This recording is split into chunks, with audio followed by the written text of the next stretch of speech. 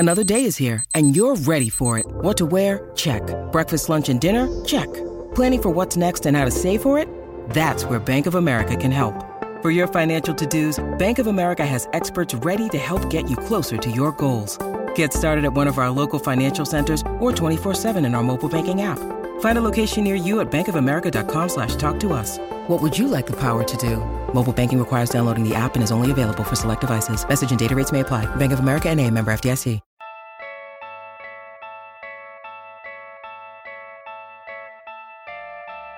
What in the good Lord's name happened to the Celtics?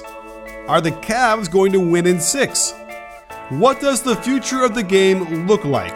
The only question left is, say it with me, you win. Hey sports fans, Coach Nick here, and welcome to the B-Ball Breakdown Podcast / live show / NBA conversation with Dave Dufour and Coach Nick. Glad to have you back here, Dave, although I'm ready to burn it down after watching that Cleveland Cavaliers Boston Celtics Game 4. Okay, I'm ready for it. I want to hear. Okay, so here's the thing. When you get to the conference finals, you're supposed to be playing your best basketball. I want to see two teams that are very talented, very well coached, go at each other in good games. And by the way, you could kind of have this argument in the other side too, but at the very least, neither of these teams played that well tonight, I didn't think.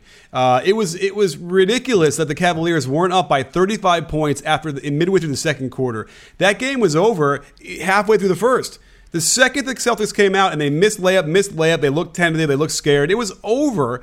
I don't tolerate that, especially from a guy like Al Horford, who did not look like he wanted to touch the ball. He looked like he would have ran away on the other side of the court if he could have.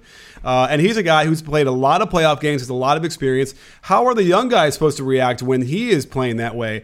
It's just really, really frustrating. And again, I'm not like a Cavaliers hater or a Celtics fan or whatever. I just want good basketball. I want players who deserve to be there and play like they deserve to be there. Didn't happen tonight. There were a few plays to me that sort of typified this game. The 3 missed dunks in the first quarter by the Celtics, I think were just that's exactly what the issue has been, right? Like just missing gimmies. And then the play I think it was the fourth quarter where Aaron Baines managed to get the offensive rebound after the scrum and had no one behind him, and Al Horford's pointing at him to turn around and try to score. And that play in and of itself, if you just showed that as the highlight, it would describe exactly how Boston has played in the last 2 games. They're chickens with their heads cut off. The only guy who looks like he's comfortable at all is Jason Tatum. Yeah. And even he had a couple moments, but yeah, he was getting fouls. He was being aggressive.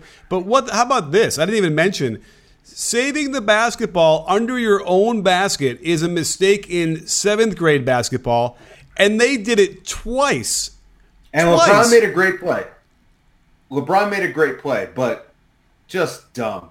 No, but he had another guy to save it to who was not under the basket. Then at least it would have been knocked out of bounds or whatever. But okay, fine. LeBron did make a good play, but you shouldn't ever be throwing the ball like that. The first one, though, by Marcus Smart, he throws a behind the back that gets stolen. I mean, Marcus Smart was so bad tonight.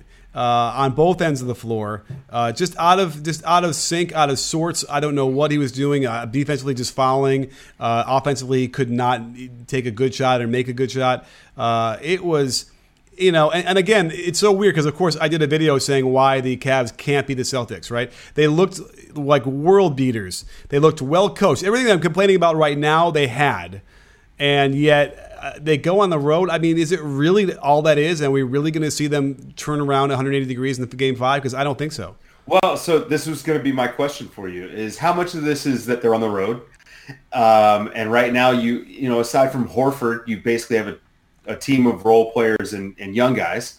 Do you think that this is more sort of the wheels have fallen off and the emperor, doesn't have his clothes anymore, right? And now they've been exploited, and this is just what they are for the rest of the series. If so, my Cavs in 6 prediction still stands. So, right, you know what? I'm that's what I'm thinking right now. I don't think the Celtics can win another game playing that way because you got to see a glimpse or two in the game tonight of something. Now, here's the thing. they hung around. So Celtics fans should take heart, I guess, because they hung around, and I almost had moments of like, oh my God, this is under 10 with whatever to go. They could steal this thing. But maybe for 10 seconds I thought that and was like, no, they couldn't, because they couldn't stop LeBron. They could not get their defensive rotations. I mean, that's the other thing is they look so good defensively at home. And is that the kind of thing that disappears? I understand shooting bad or turning the ball over maybe when you're on offense, but like, how does the defense fall apart on the road? I don't get that. But let me just say, let's spotlight something, because I thought Tyronn Lue or whoever it did came up with a great adjustment to the scram switching. I guess if they call it the NBA, I don't know if I like it, but I guess it's because they want the guy who's in the mismatch to scram. But nonetheless, Rozier on LeBron, and they were able to bump him off. I use the bump, I like that. But either way, they're able to bump him off of the big to negate the mismatch. So what did the Cavaliers do is they were now forcing the switch in the middle of the floor near the free throw line. You can't bump him off there because LeBron will just throw the ball for a layup. So a really great way of adjusting to that, because what we tried seeing them to do in Game 3 was one of the times they dove LeBron to the basket on a cut on that one. I think it was when Love got the switch. And they got a three from them, but it wasn't a really good spacing. This was a really good inspired move for them, and it really screwed up their rotations. Now, they did get some good bumping on when the ball was in the side and LeBron was going down low. But then I know we caught Rozier on one of them going to the wing instead of the corner. And he got there, but this is Korver who's open in the corner. Kyle Korver, wide open. That was actually the play I was thinking of, the scram switch. And essentially, Rozier got lost on the bump. And you just can't do it. Not with LeBron and not with Kevin Love and Kyle Korver. Right. And that one, in my mind, should be pretty easy because you know where all the pieces are in that alignment with the offense. So he should simply be turning around. And by the way, it's not easy because you got to turn around and then all of a sudden all hell is breaking loose behind you. But you're supposed to turn around and you should just sprint to the corner. Literally, like almost if there's no one there, just do it anyway. That's like that. That's where you're going, because you know the guarding guy in the corner, who was probably Tatum, is going to rotate up because he's already much closer and lift. And so those kind of rotations seem pretty simple. Now I got to watch it again to see if they screwed that up a couple other times. Now I do know they did one when Rozier got switched on to LeBron at the end and just like left him and like, hey, Smart, you go get him. And Smart was not in a position to do that. There was no communication there. And LeBron hits the dagger that ended the game, even though the game was over in the first half. So I don't know. What do you think? Do you really think it's something about, can you play poor defense in the road because you're on the road? I think you can. I mean, I don't know. I never subscribed to home and road. I really think that stuff is overrated, but I'm not playing in the NBA. I'm not coaching in the NBA. So I don't know. Maybe it's a thing. I do know that the Celtics were significantly worse on the road after Kyrie or without Kyrie. They were 22-8 on the road with Kyrie. Okay. So, there's something there. They definitely miss Kyrie. Yeah. They certainly needed somebody who could make the Cavaliers pay. Now, what does it say to you about the Cavaliers that they could not pull away from this team playing this bad as they did? Now, I'll get granted, the Celtics hit some threes and they did some nice things to kind of keep around, but the volume of bad plays was bad. But it was also just the level of how bad it was by the Celtics. Some of those plays were just so bad. And yet, the Cavaliers couldn't pull away. I think it kind of, I don't know what it speaks to, but I think it was just an ugly, bad basketball game, wouldn't you say? Especially because right now we're having, every other day we're having this, beautiful basketball. And mixed in between, we're having kind of these ugly games. And I think that contrast sort of creates that, makes it worse, right? But it was definitely ugly. It was not. There was nothing aesthetically pleasing about it at all. But I will say the Cavs look like they figured something out.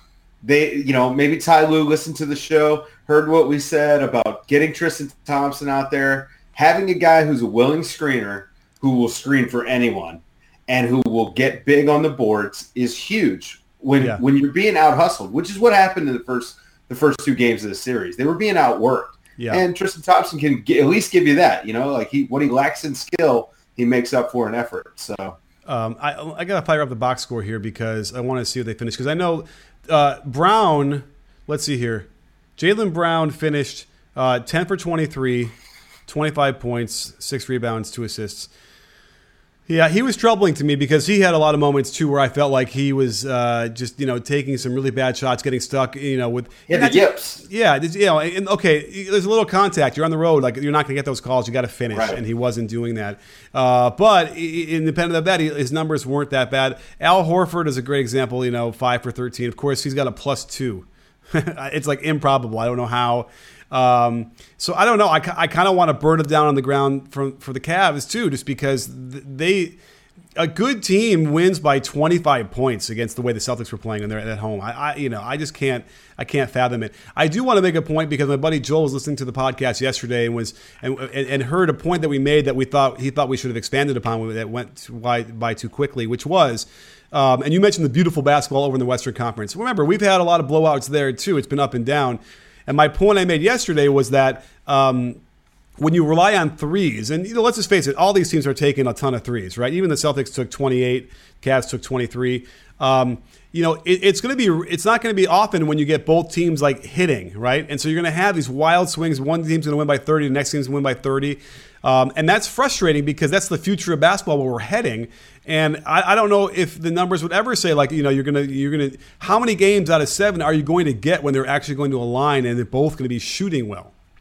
Yeah, I mean probably not a ton. Just like in an 82 game season, how many games do you get where both teams are hitting? It doesn't happen often, right? But again, I think that as this becomes more the norm, you're going to see adjustments. We've already seen some adjustments.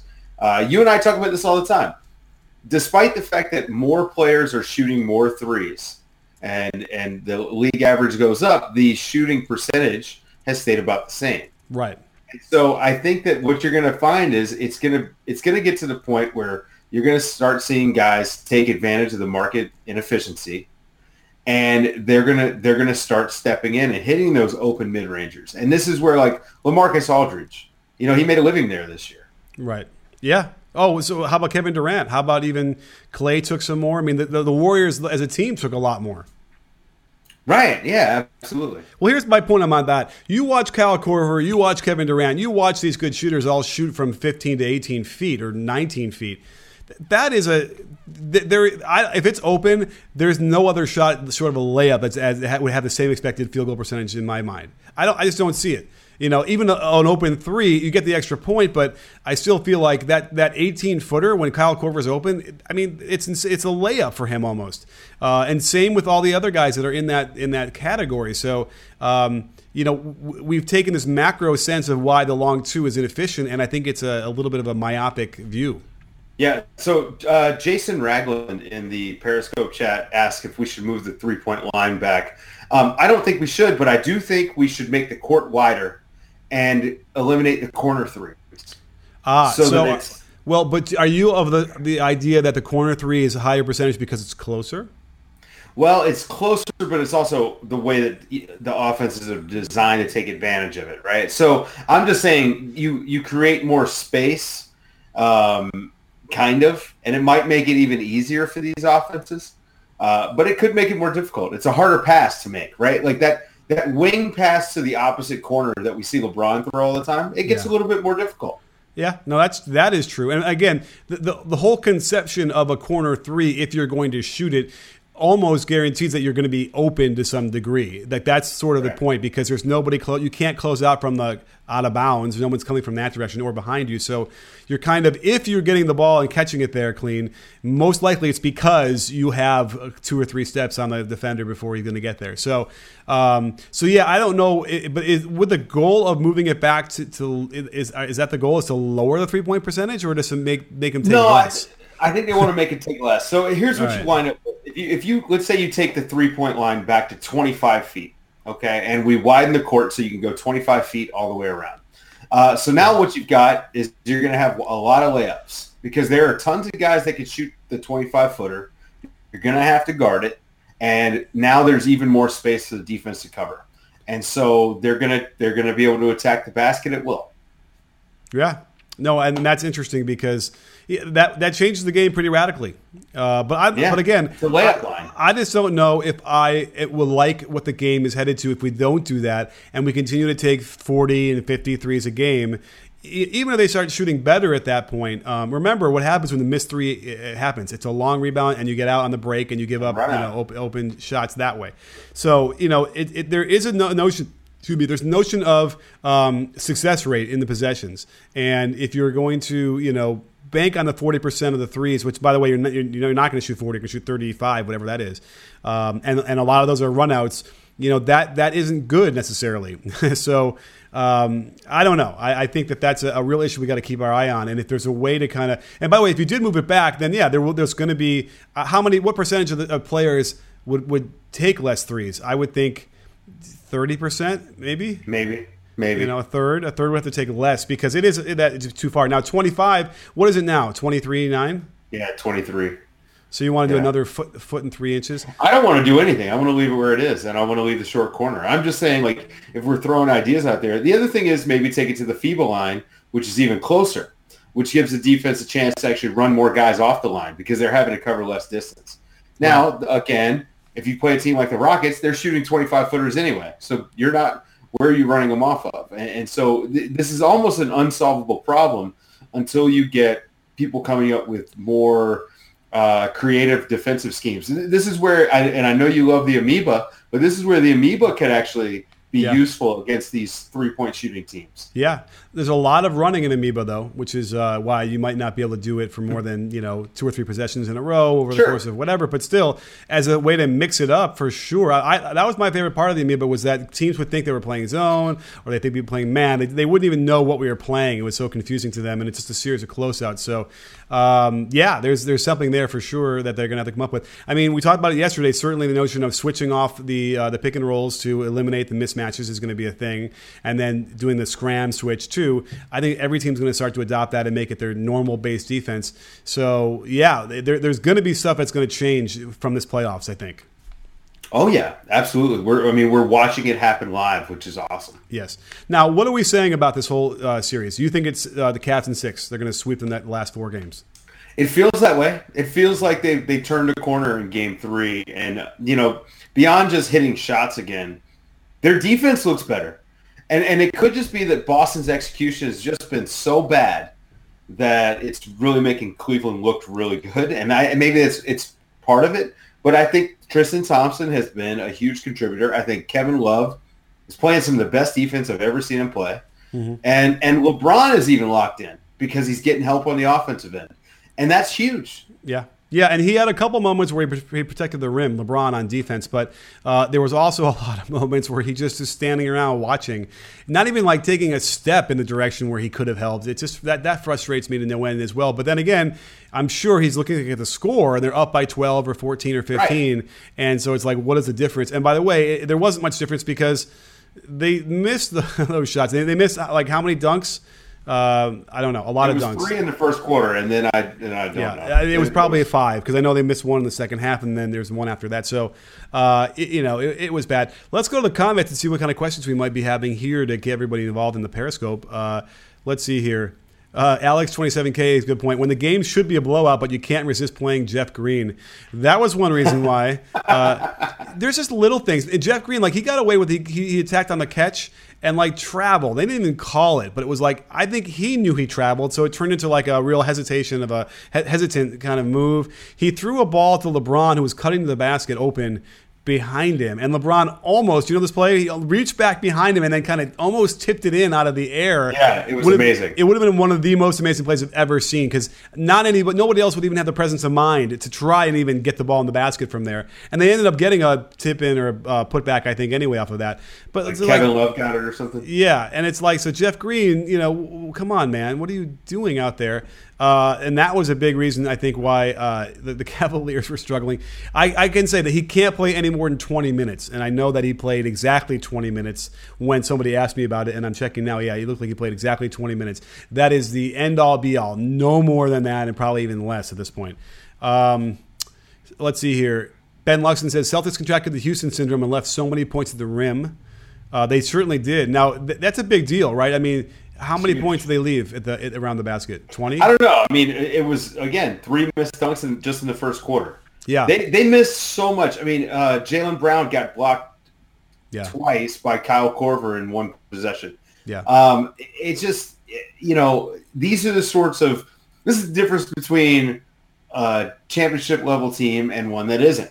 Right. Is that you take advantage of the easy ones, right? Like you score on the easy buckets.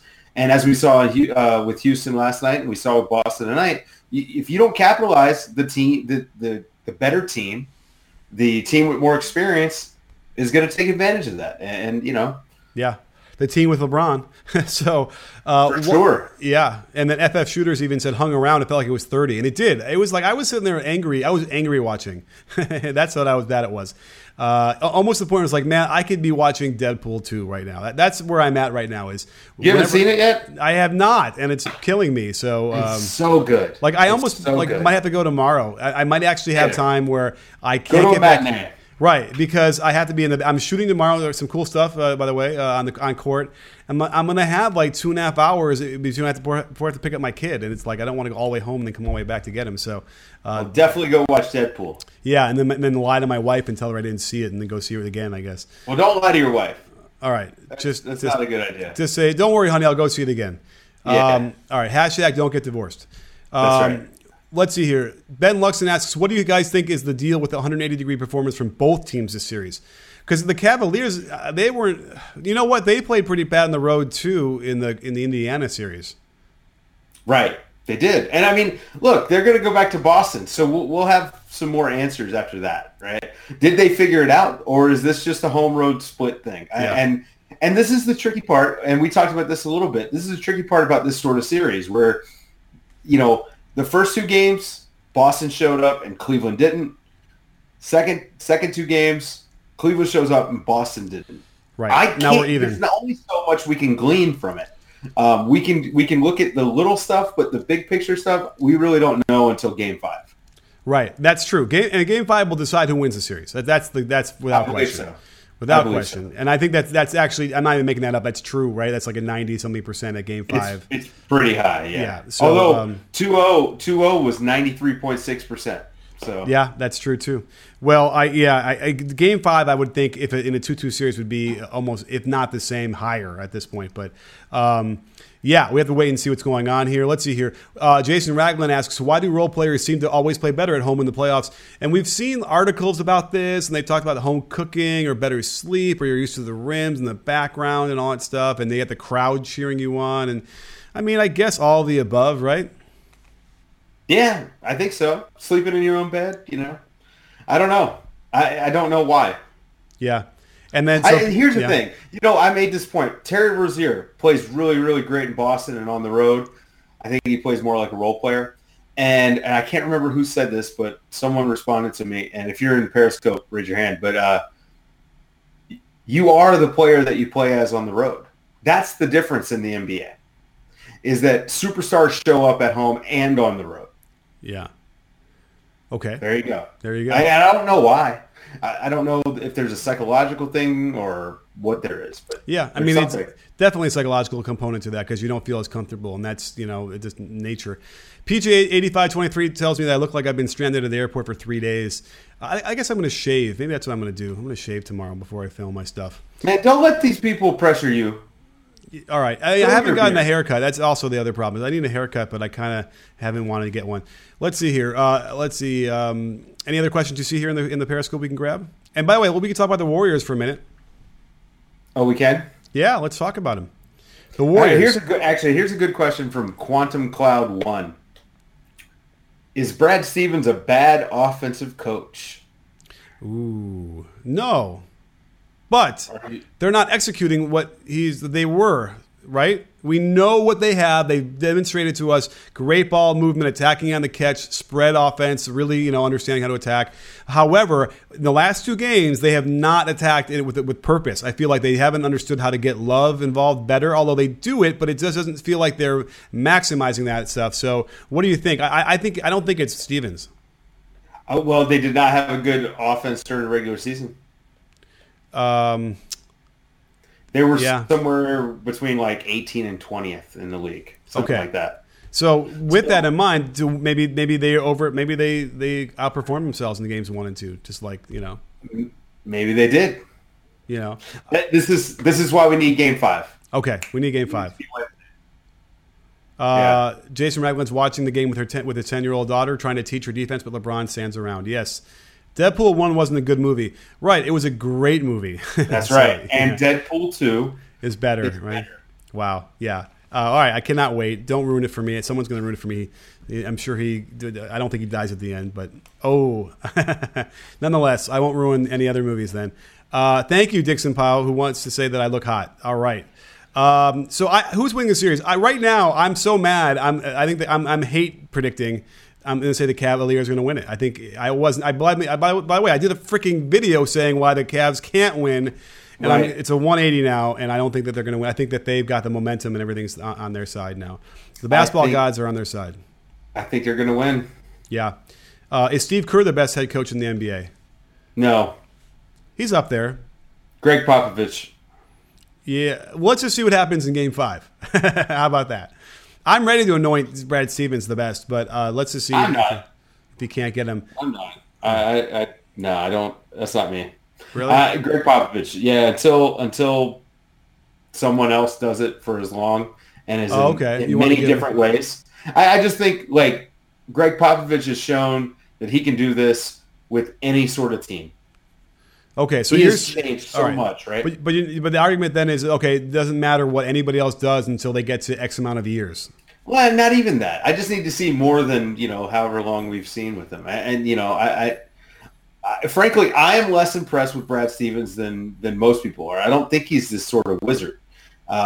He has some nice plays that he's taken from other people. By the way, it's what coaches do. We all do it. Yeah. And he's very good at picking the right time to use it and attacking matchups, and that's fantastic.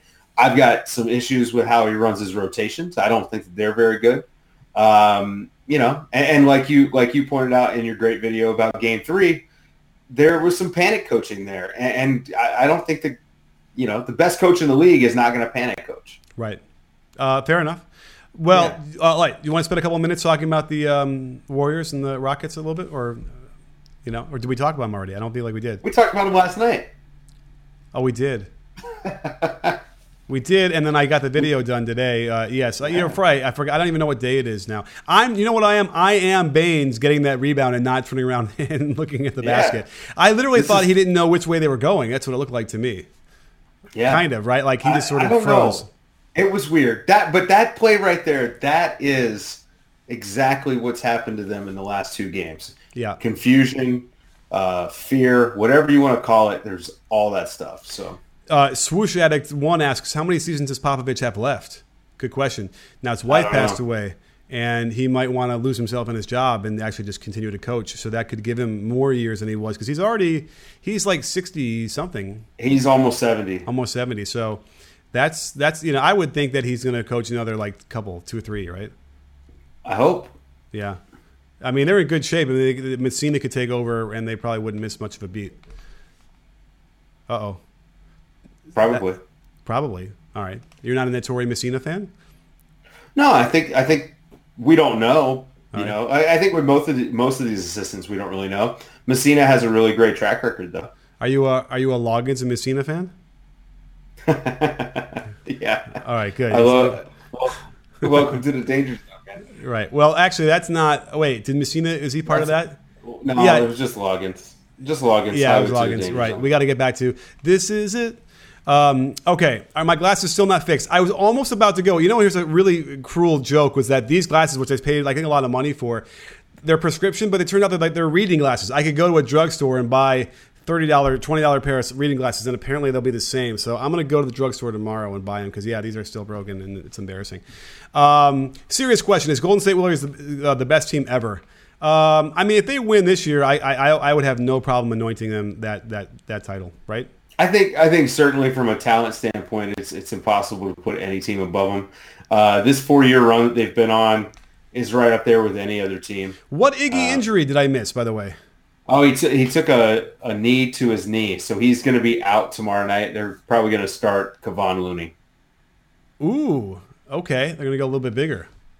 Yeah. And Kevon Looney's been really a thorn in the Rockets' side. He really has been playing really good defensively, and he can finish when he gets the ball down there. So that's interesting. So no more Hamptons 5. Yeah. For a game. I think it'll be okay. I don't know how huge it is. I mean, I know that obviously defensively and he's got the experience, but his offense, like he is so scared to shoot around the basket that like it's kind of an issue that causes them problems. So let's see here. Does Jay Varela asks, do you think that Kerr purposely puts the Warriors in situations to get them to fight through it? I don't think he does that in the playoffs. You can't afford to be messing around. Maybe in the regular season. I think it's a thing during the regular season, but I don't know about the playoffs. I like something that we'll talk about this summer. But I've got some concerns about this team going forward from a motivation standpoint. Yeah, and I worry about Kerr as the coach after they've had all this success, especially if they win another title. Like, how does he continue to motivate this team? How do you get them to get up for anything? Yeah. Right? Or they trade Clay and they kind of radically mix it up to give them that difference that can change things up. But I don't know, because Pat Riley went the other way and just was driving it even harder and harder. And I ultimately think if you step back from that and you realize it probably wasn't the best idea to do it that way either. But then again, it might not be the way Kerr is doing it either. So, and it might simply be there is just no way. You go through your run and the run ends, and it could be very unceremonious and just boom, you're gone. And it could happen with LeBron. Like LeBron, who knows? They lose to the Cavs, and maybe let's say the Cavs lose the series and they never win another playoff series, right? And LeBron finishes his career. Let's say he stays in Cleveland and he finishes his career. And in the last 2 years of his career, he does not win a playoff series. I mean, that would be insane. It's impossible. But that's what the NBA is like. It could happen overnight, and that's it, and it's gone. Yeah. So exactly why I'm not worried about them killing the NBA. Right. All right. Well, listen, I think we've killed the NBA for one night and for one show. Yeah. Seems like it. Yeah, I think we shot about 55 threes on this show, though. Yeah, right. I lit a couple fires in the dumpsters, threw some Molotov cocktails. So I've already got someone asking me to explain my Brad Stevens rotations take, and your video on Game 3 was a great example. Like Yabusele going in there for some. Yeah, there you go. And listen, the matchup alchemy is a very fickle potion that it's not easy to solve, and you can't go to any class or any kind of clinic to learn about who you're supposed to put in and when and how that's supposed to work. So that's a tough one either way. But I'm developing some ideas, by the way. I think I'm going to, the next team I coach, I might design it where it's almost like hockey, where I have my lines and you know what role you're in, and you know exactly when you're going to check in and when check out, and just literally that no other substitutions. If you got 4 fouls in the first quarter, like, I don't care. It's like we're going to stick to that. I think. But either way, I'm thinking about that, because I think there's some interesting stuff going on there where you can then then guys will know what their role is. And, if you play, you can play 10 guys and they all get, some decent minutes, but I'm working on it. I'm going to think about it. Yeah. So that's what I like to do. I like to know, like, my players kind of knew when they were going into the game. Right. Yeah. And if they were hot. Now, I don't believe in the hot hand, but if they were hot, I would never pull them. Right. Okay. Well, that means you believe in the hot hand. And by the way, I don't believe in it. The answer is that there is a hot hand. Yes, there is. There is a hot hand. It's there. And I also didn't like to pull people after a mistake. I like to, at least give them one more play, either pull them on a victory or at least a solid possession. Absolutely. But by the way, what happens when you sub the guy in and he's waiting at the table and then he makes the mistake and then he comes out and it looks like you took him out because of that. Right. And he's already there and you have to explain that. That happens to me sometimes, and that's always a frustration. But nonetheless, Dave, great to have you here. We're like kicking ass and taking names with these shows every night. We'll be back here, I guess, tomorrow, right? Tomorrow night. Don't forget, sports fans, at B-Ball Breakdown, we're not a channel, we're a conversation. You in? Are you in, Dave? Yes, I am.